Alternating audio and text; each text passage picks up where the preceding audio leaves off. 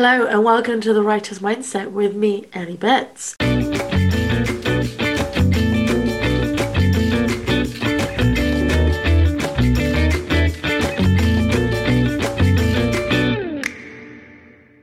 Christina is absolutely fine. I just have a little something extra to share with you this month. The excerpt I'm sharing with you today is from the self-publishing episode with Daniel Willcocks. He shares some tips for indie publishers of all levels. Enjoy. Today, I am joined by Daniel Willcocks. Welcome to the podcast. Hello, thank you for having me. I'm excited to be here. Thank you. So tell us a little bit about yourself. Oh God, the prep. So I am an independent author. I have been published since 2015. I was lucky enough to go full-time with my author business in 2019. I am an international best-selling author. I am an award-nominated podcaster and co-founder of the Other Stories podcast, which is 20-minute horror fiction that comes out every single Monday. I am the CEO and owner of Devil's Rock Publishing, and I'm also the co-host of the Next Level Author podcast with Sasha Black.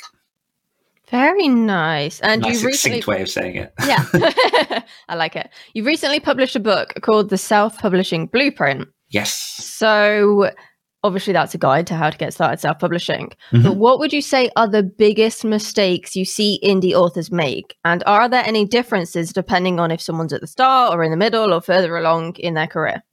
Yeah, sure. I think to answer the second point first, yes, 100%. I think the obstacles and the challenges that you face when you're first publishing your book is very different to, 3-4 years down the line after you've published a few different books. But I'd say that one of the biggest mistakes, so if we split this into sort of beginners and, quote, more advanced, take that how you will. For beginners, I think number one is a lot of people tend to pin the success of their first book as a marker for their success as a writer forever. And it's something that really, really frustrates me. And I get it because there's no rule book to how to write. Nobody really teaches you the actual creative art of writing. And so people tend to, say, let's just pick an avatar. You've got someone who's in their 40s and they've decided they want to write a book, but they've been wanting to do this for like 15 years. Are they a good writer? So they write the book, they put the book out, and then it's not met with the success that they'd like because it's your first book. And if you're independently publishing, you have to build an audience. You have to learn all these marketing skills and everything else to actually get your book into readers' hands. And so a lot of people, like 95% of people will put out that book. It won't hit the readers that they want to, and then they'll just quit and say, oh, I can't write. That's clearly an indication of my skill as a writer. And on some level, that's right, because you're still a young writer in that sense. But the number one thing that is preached in independent publishing, but should probably be magnified a bit more, is just this exponential growth of putting books out, building up a backlist, using more products to bring people into your funnel. And really, most self-published authors don't hit real success until they've got a number of books behind them. What that number is sort of varies depending on your tactics and your gusto as a writer. But that's definitely one of them. Is a lot of people who will just quit at that stage. It's really, really sad to see because there are some fantastic writers out there that just don't get that recognition straight away. And the other thing for beginners as well is finding the right stage to let go of their book to give to readers.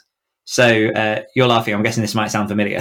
Yeah, we had a phrase during my MA, which was that a piece is never finished, it's abandoned. Uh-huh.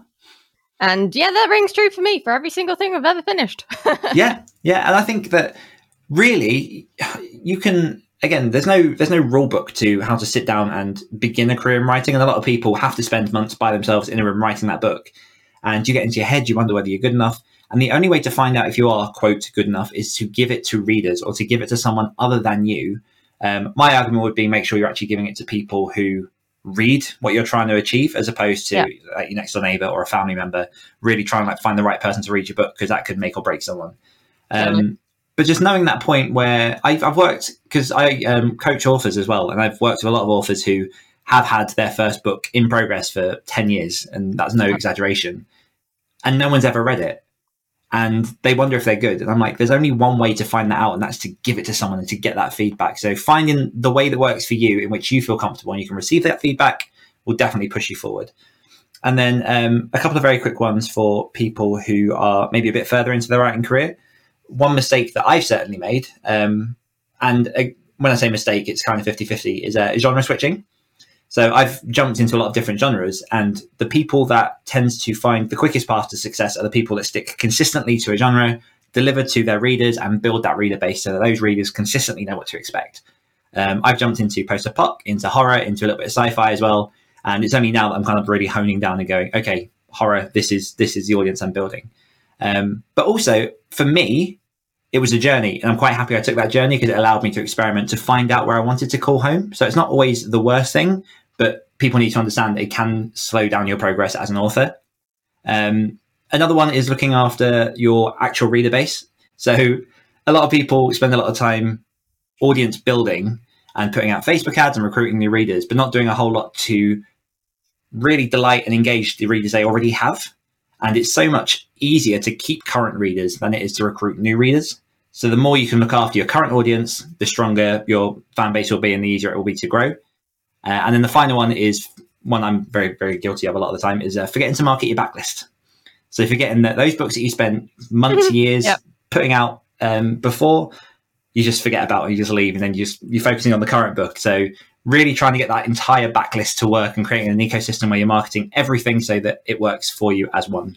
Going back to people who are afraid to share that book they've been tinkering with forever, even though that's the only way they can find out if it's any good, what would you say to someone who is absolutely cacking it at the thought of sharing their book with, their dog, let alone an actual beta reader or an editor? How would you help them with that? It's difficult because obviously it's dependent on the type of person it is. But if you are really, really bricking it, ultimately that may just be your biggest hurdle. So if you can overcome that hurdle, everything gets a bit easier from there. But also a lot of why people are afraid to put their stuff out there is just writing to a lot of people can be really precious. It can be, I think, so personal that it's, for a lot of people, their escape. So, you're out of control at work, wild at work, but you don't have a lot of control in the place that you work. You're looking for a place in which you can feel at home, in which you can really sort of, I really apologize. My laptop's the fan is going absolutely crazy. So if there's a humming in the background, that's my laptop.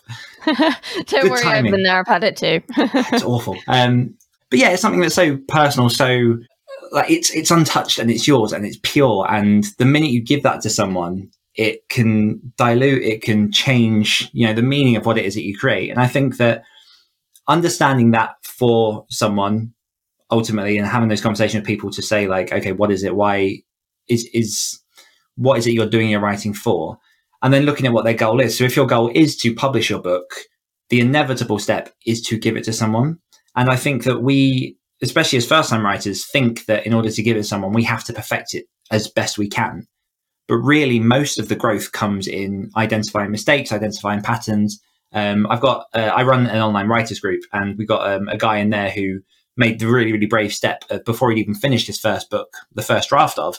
He gave 5,000 words to an editor to get feedback on and say, like, okay, find my weak spots, tell me what I can extrapolate and put across the entire thing. And I think that's such a really good attitude to have because you're going to an editor who is a professional.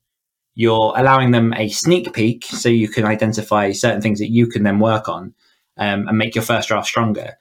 And it's a step forward. It's a step in the right direction. And I think that it is hard, but it is an inevitable step that people just have to overcome if you want to get into this business. If maybe you get to that point and you're about to hand it off to someone and you think, oh, maybe I don't want this as strongly as I think I do, pull it back. Keep it as yours. Keep it as something special. You don't have to put your book out there. But for people that do want to get into this kind of life, that is something just to inevitably try and take gently, take the criticism with a pinch of salt, and then try and keep moving forward. Because everything can be fixed. I use this analogy a lot, and I don't know why, because it's a crap analogy. But if I was to build a car from scratch now, I have no clue what I'd do. And the first car that I built would be crap, and it probably wouldn't start. That's your first draft. But then if I, showed that to an engineer or a mechanic and said, okay, what have I done wrong? They can show me the things. I'm obviously not going to get it right first time. I've never built a car in my life. And so the second time, it might start, it still might not. But you make those sort of small changes until you get to a point in which, you're comfortable, you're ready to publish it. But it is just about getting better over time and accepting that first draft is never going to be as nice as you want it at the end. Yeah, and I think sometimes even your first book, when you look back on it, you might go, just what, why, what? And you almost, I hasten to say you're embarrassed by it, but you find it a little bit cringeworthy to go back through it. Yeah. There's this quote I always mention, and I paraphrase it badly, so I shouldn't quote it. But it's one of the big entrepreneurs. It's either Richard Branson or Bill Gates, someone of that ilk. And they said that if you can't look back on things you've done in the past and feel embarrassed, then you haven't grown enough.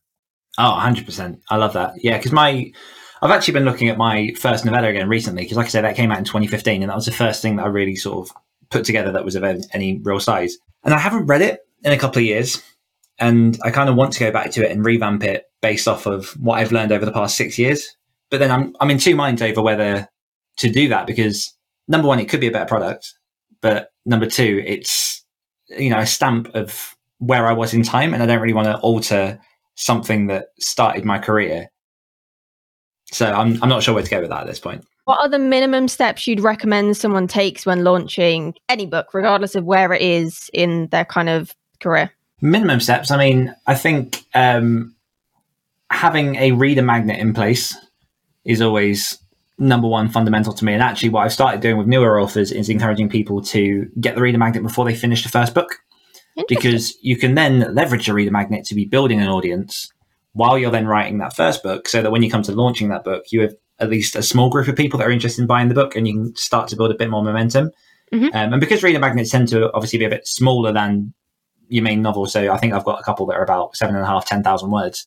They're quicker writes, they're easier to put out there. They give people a flavour, a sample of the main book, and then, like I say, that gives you some boost so that when you actually do launch the main book, you've got some clout behind you. But I think that in terms of the bare minimum, you know, publish a book, but publish it well. Make sure you've got a decent cover that is, you know, like you say, competitive among your genre. Make sure you've actually done your research into how to write a decent blurb. Again, they can vary depending on genre. There's very different ways to write a romance blurb than there is to write a post-apocalyptic blurb. Nail in your keywords. So you can use programs like Publisher Rocket to research your keywords, your categories, making sure that your book's positioned in the best place possible. Because that's another thing that a lot of people get, is that they'll put their book out and they'll suffer with negative reviews. And if you read the reviews carefully, most of the time it's just that you've given the book to the wrong audience. It's not that the book sucks. It's for example, this wasn't so much negative review, but just in terms of sales numbers. My latest series, When Winter Comes, I originally marketed that as a horror book with a post-apocalyptic lilt. And what I've realized is it's actually a post-apocalyptic book with a horror lilt. So I've got a new cover set up for that. I'm going to be doing some tweaks and bits and pieces, but it's finding exactly where your book should sit on the shelf so that the right readers find it. I mean, I'd say if you can, get some ads stacked up.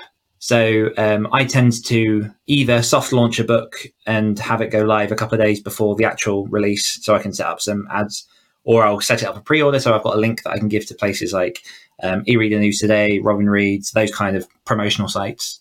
And then if you can, try and dabble with AMS, Facebook, BookBub ads, and see if you can get something rolling. See if you can, you know, start that path to cost per click ads, which it's a bit more of an advanced game, I'd argue, but at the same time, it's good to kind of just put some stuff out and start wrapping your head around that.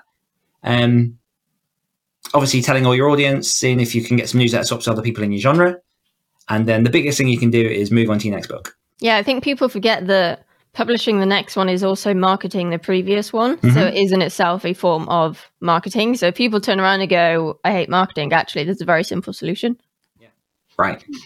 And I think a lot of people underestimate that, particularly now with how the entertainment industry is. If you look at like Netflix and Disney Plus and like all of these sort of streaming services, everything is quick, everything's rapid. People want to know that there's more content coming. So people will be much more hesitant to jump into a book one if there's no book two than they would jump into a book one if there are already 4 or 5 books out in that series, or if the series is complete, which is why a lot of box sets do so well, because readers jump in and they know that there's already the content there. They can get a full arc of the story, and usually it's better value as well. So definitely just jump onto that next book and get that out.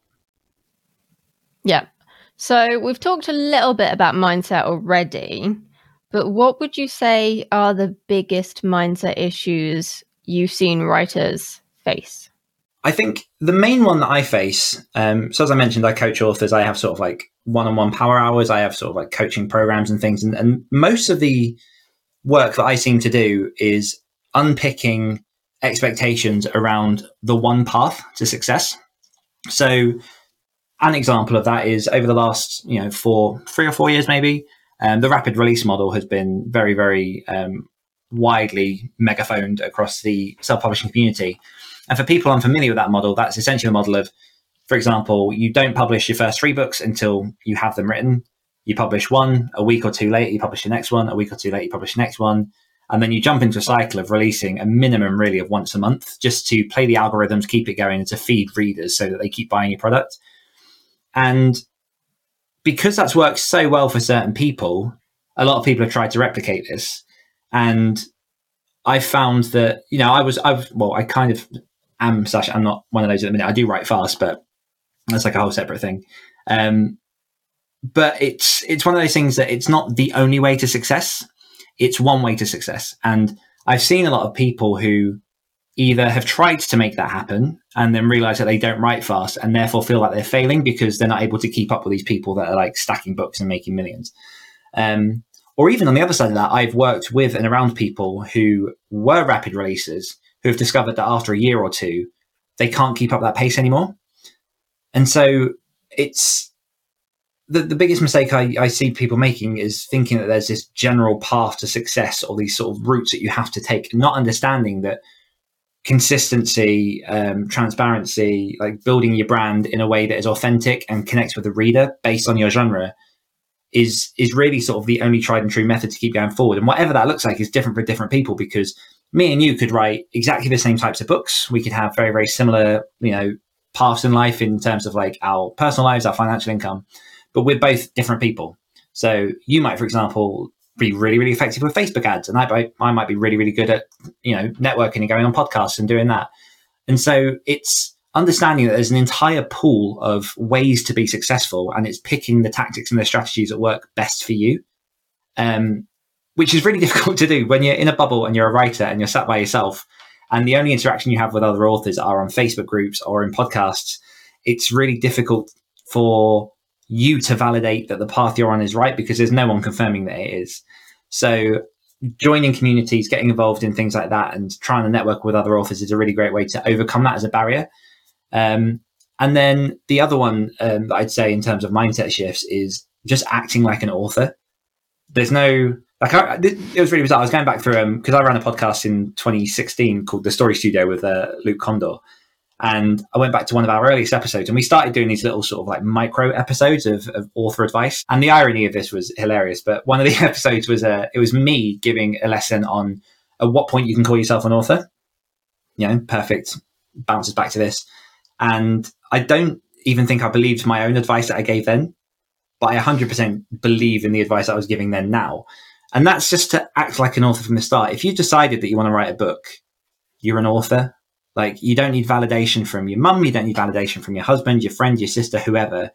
If you're happy to commit to it, if you want to write, if you're ready to learn and you're eager to just up your craft and listen to people, you're an author. And therefore you can act as such, put that down as your Instagram profile. Like, nobody will ever get their sword and dob you an author. You just have to claim it for yourself. So just do it.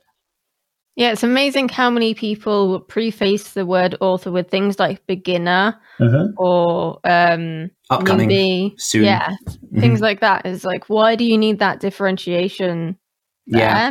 Because then you're almost saying, I'm not quite good enough for this title at the moment. Why aren't you good enough? I've got a friend who's training to be a nutritionist, and she had that with hers because she's not quite qualified yet. She's like a few weeks off getting the qualification, but the amount of knowledge that she's acquired from her course means that she's already coaching people and giving them sessions. And she has a real bugbear with saying, I'm a nutritionist, because she hasn't yet got that piece of paper at the end of it. But the fact is she's giving nutritional advice to people, and therefore in taking on that role and acting as such, you are a nutritionist. Yeah, it's exactly the same with being an author, isn't it? Yeah, and there's also a distinction between writer and author. I see a lot of people put, I'm a writer, and they'll only put, I'm an author once they're holding a book in their hands. Yeah, I'll let people take that one as they will. I'll tell people where to go on that one. One of the things you said, I think I saw you have a video on Instagram about it. You said that showing up for yourself, even if no one else cares, is important for writers. Why is that? Because we are the only people we can rely on when the lights are off and the room is dark. There is, you can reach out to different author groups. You can, ask your family and your friends to hold you accountable. Ultimately, the only person that can make you do the work is you. So if, you could surround yourself in 50 of the greatest writers who are trying to motivate you and whatnot. But if you want to just stay in bed and sleep, that's what you're going to do. So that's it. It's just as simple as that, really. Like, the one lesson that I really, really learned early on in this career is that if I wanted to make it happen, I had to make it happen. And I was working a full-time job. I had a newborn son. He is still alive, thankfully. I've won that battle. But around that time, there was so much going on, and I only had these small pockets in the day to get work done. And that was when I'd write. I'd get up at 5:30, 6 in the morning. I'd write for half an hour to an hour in the morning. And if I didn't do that, I really, really felt the effects of it, because I'd know that because of me, I've delayed my progress in making my author career start. So even on the days in which it was hard, even on the days when I was tired, when there was 1,000 things to do, I showed up and I put in the work, and, thankfully over time that's paid off. And I also found that, I can't remember, I definitely heard this on the podcast at some point around that time, because I was listening to a lot of podcasts to try and get me in the mindset of becoming an author and taking this kind of life. But whoever it was basically said that because I was working my 9 to 5, every day I'd show up to my job and I'd do the work. And I couldn't be too tired to do the work. I couldn't, make an excuse to just sit there and do nothing. So why am I putting all of that energy into a thing that I don't want to do? Don't get me wrong, I didn't hate my job. I enjoyed my job. But why would I invest that time and give my best to that job and then slump in the time that I had to myself? So I really took that to heart, and I really, took responsibility for the fact that if I wanted to write 5,000 words that week, I had to make that happen. Like, my fiance at the time, she couldn't do it. My mum couldn't do it. Like, it's just down to me. And I think that's the same for everyone. And something that I think people know, but they never really think about, is that if you want to do the thing, you have to put in the work to do the thing, and no one else is going to do that work for you, especially in something as personal as writing. Yeah, no one's going to sit there and go, have you done any writing today? Have you hit that word count? No one's going to be there to motivate you every single day. It has to come from you. No, absolutely. And it is really difficult. Don't get me wrong. Like, I get how hard it is to motivate yourself and push yourself to do that, especially if you're not in the habit, or, you've got the whole imposter syndrome of, oh, but I'm just like dabbling. Like, I'm not really a writer, that kind of thing. Just commit to it, give it a go, and just own it. Yeah. What have you got to lose? Mm-hmm. Set maybe a little bit of your energy. Yes. But you can get more of that. That's what caffeine's for. Exactly. You mentioned that your superpower, and I really like this, is seeing through the bullshit. Why do you think that's helpful when you're coaching authors? Because everyone comes to me with a problem that isn't the problem they think they have. And it's really interesting. I don't know where it comes from. In terms of like the Gallup strengths, and I don't know if people are familiar with these, but in terms of like the Gallup Clifton strengths, which is, it basically ranks your out of 31 different strengths, it gives you a top 10. And it's basically, you should focus on those top 10 and magnifying those, as opposed to trying to like strengthen all your weaknesses, so that you can really sort of become powerful. And one of my top ones is individualization, which is the ability to kind of recognize the individual in each person. And it's just fascinating, because although everyone is an individual and you all have your own paths, and we've already kind of touched on this earlier in terms of like, marketing your book, there are commonalities that transcend all of that. So things like your personal health when it comes to finance, physical health, mental health, when it comes to your mindset around like how you approach different things. You've got your family life, you've got your work life, you've got your author life, you've got all these different factions. And people will come to me and say, for example, I'm really struggling to finish this book. And they'll think that it's because they're not putting in enough work. It's because they're not writing fast enough. It's all this kind of stuff. But then you pick it back, and it could just be that they're going through a divorce in their personal life, and that's really creating a block for them because they've got other things that really need their attention in terms of your life. Like, writing isn't an isolated practice. It's part of a greater whole. It could just be that they're comparing themselves to someone else, and they are writing as they should be, but they're not writing as fast as their buddy because their buddy writes much faster, and that's just part of their process. Could be that their friend plots and this person pants, and there are all these different sort of factors. And most of the time I'll sit there and I'll kind of ask people to give me an idea of what it is that, the problem is, where they are, where they're writing, what they're trying to deal with. And 95% of the time it is a case of the actual problem that they're trying to solve is about 3 degrees to the left. And so I don't know where it comes from, but it is just, I think by listening and trying to understand this greater mechanism in which writing fits, you are able to understand or are able to identify where that pain point is and the real problem people are having. And most people just want to be heard. Most people, like I say, we live in these really sort of vacuous chambers when we write, in which we're in a room, we're by ourselves. Like even now, like I'm in a room talking to you online, but I'm in a room in a house that's miles away.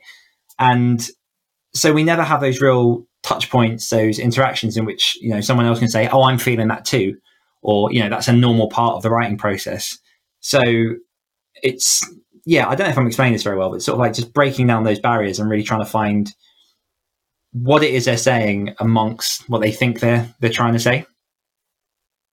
Yeah, I get you, because I've seen the same thing. A lot of people say, oh, I'm having this problem. And then you look and it's like you say, because something's going on in their personal life, or maybe that's the wrong genre that they're writing in and they've never considered it, or maybe they don't know their characters well enough and they're blaming the plot. And it's all these little things that people have never considered, and that fresh perspective can make a massive difference in terms of overcoming that hurdle to actually finish something. Yeah. One that I see very, very commonly, which I'll give as like a bonus tip from my book, is quite a lot of people skip that first step of researching the market when they're writing their first book. Because the first book is a book that comes from the heart generally, or it comes from this, like, I've had this idea for 15 years and I want to put it into practice. And so they'll just jump straight into writing the book and writing the story that they think needs to be told. And then they'll realize at the end of it, they've got this story that is fantastic, but hasn't been shaped into a way to fit a certain genre and reach a certain pool of readers. So a lot of the time I get people come to me with that saying like, oh, it's not selling, or I don't know where this fits. And then we basically have to take that step back and go right back to the beginning and go, okay, well, who are your competitor authors? I don't know. Okay, what genre is this going to fit in? I think fantasy. All right, but what type of fantasy?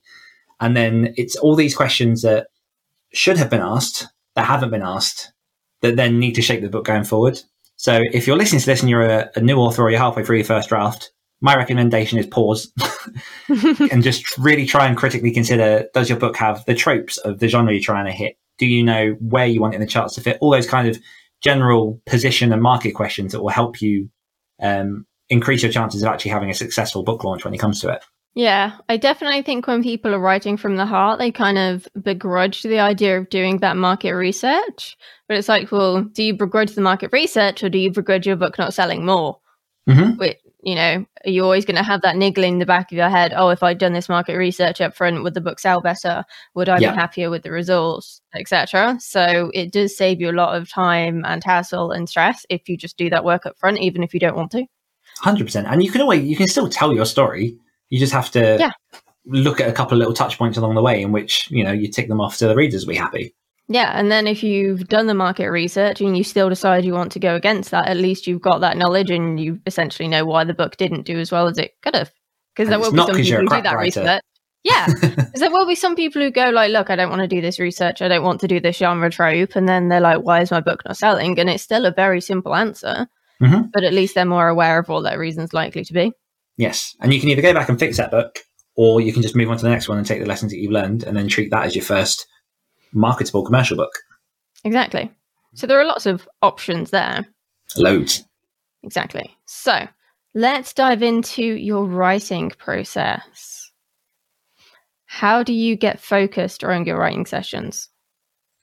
I tend to try and write at the same times every day.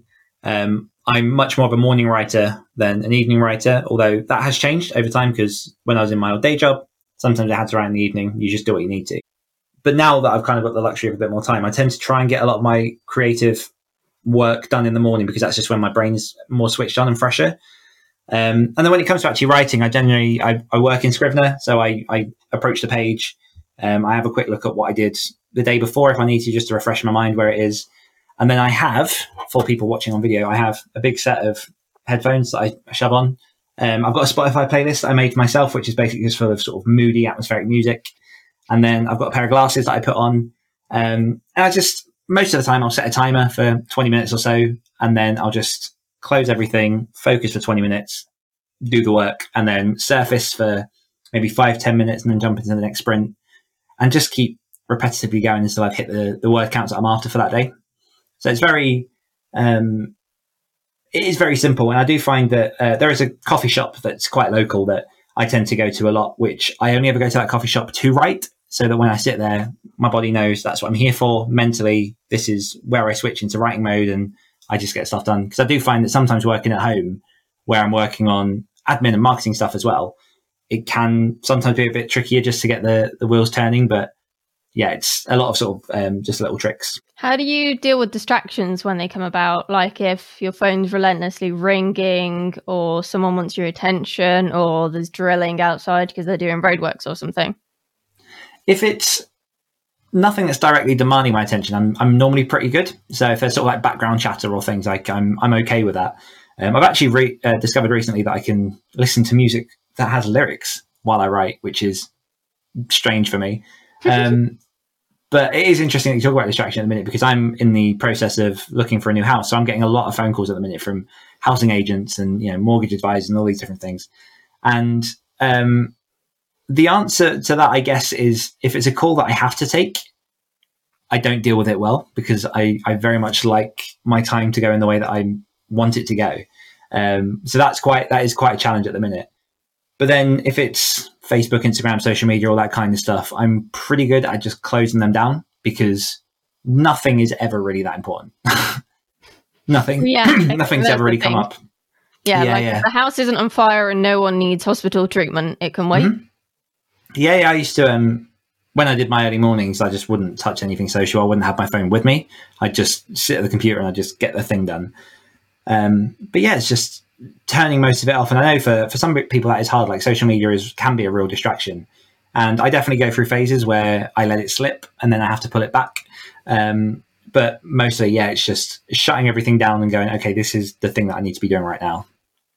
Yeah, I'm terrible for social media. Although I do find when I'm doing writing, particularly when I'm writing fiction, I do close everything down, because I just can't concentrate with like my WhatsApp going off or Facebook or Twitter or any of them. And I actually do listen to music with lyrics, and I didn't know people didn't.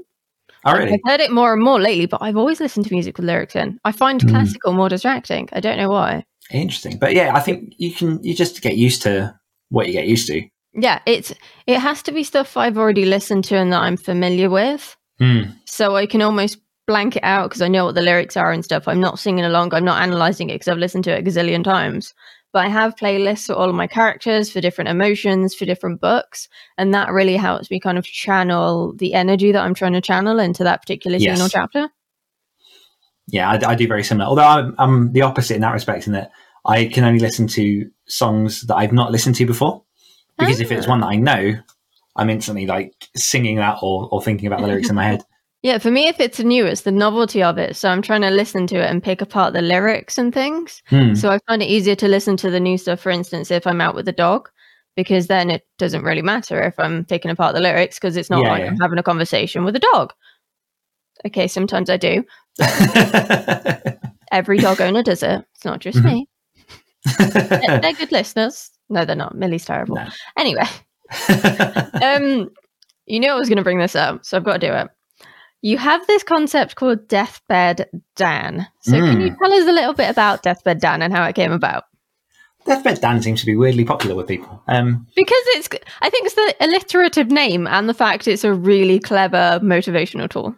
Yeah, so I came across the concept a couple of years ago from Gary Vaynerchuk, who is a social media marketing sort of guru, does a lot of motivational talks and talks a lot about entrepreneurship and productivity.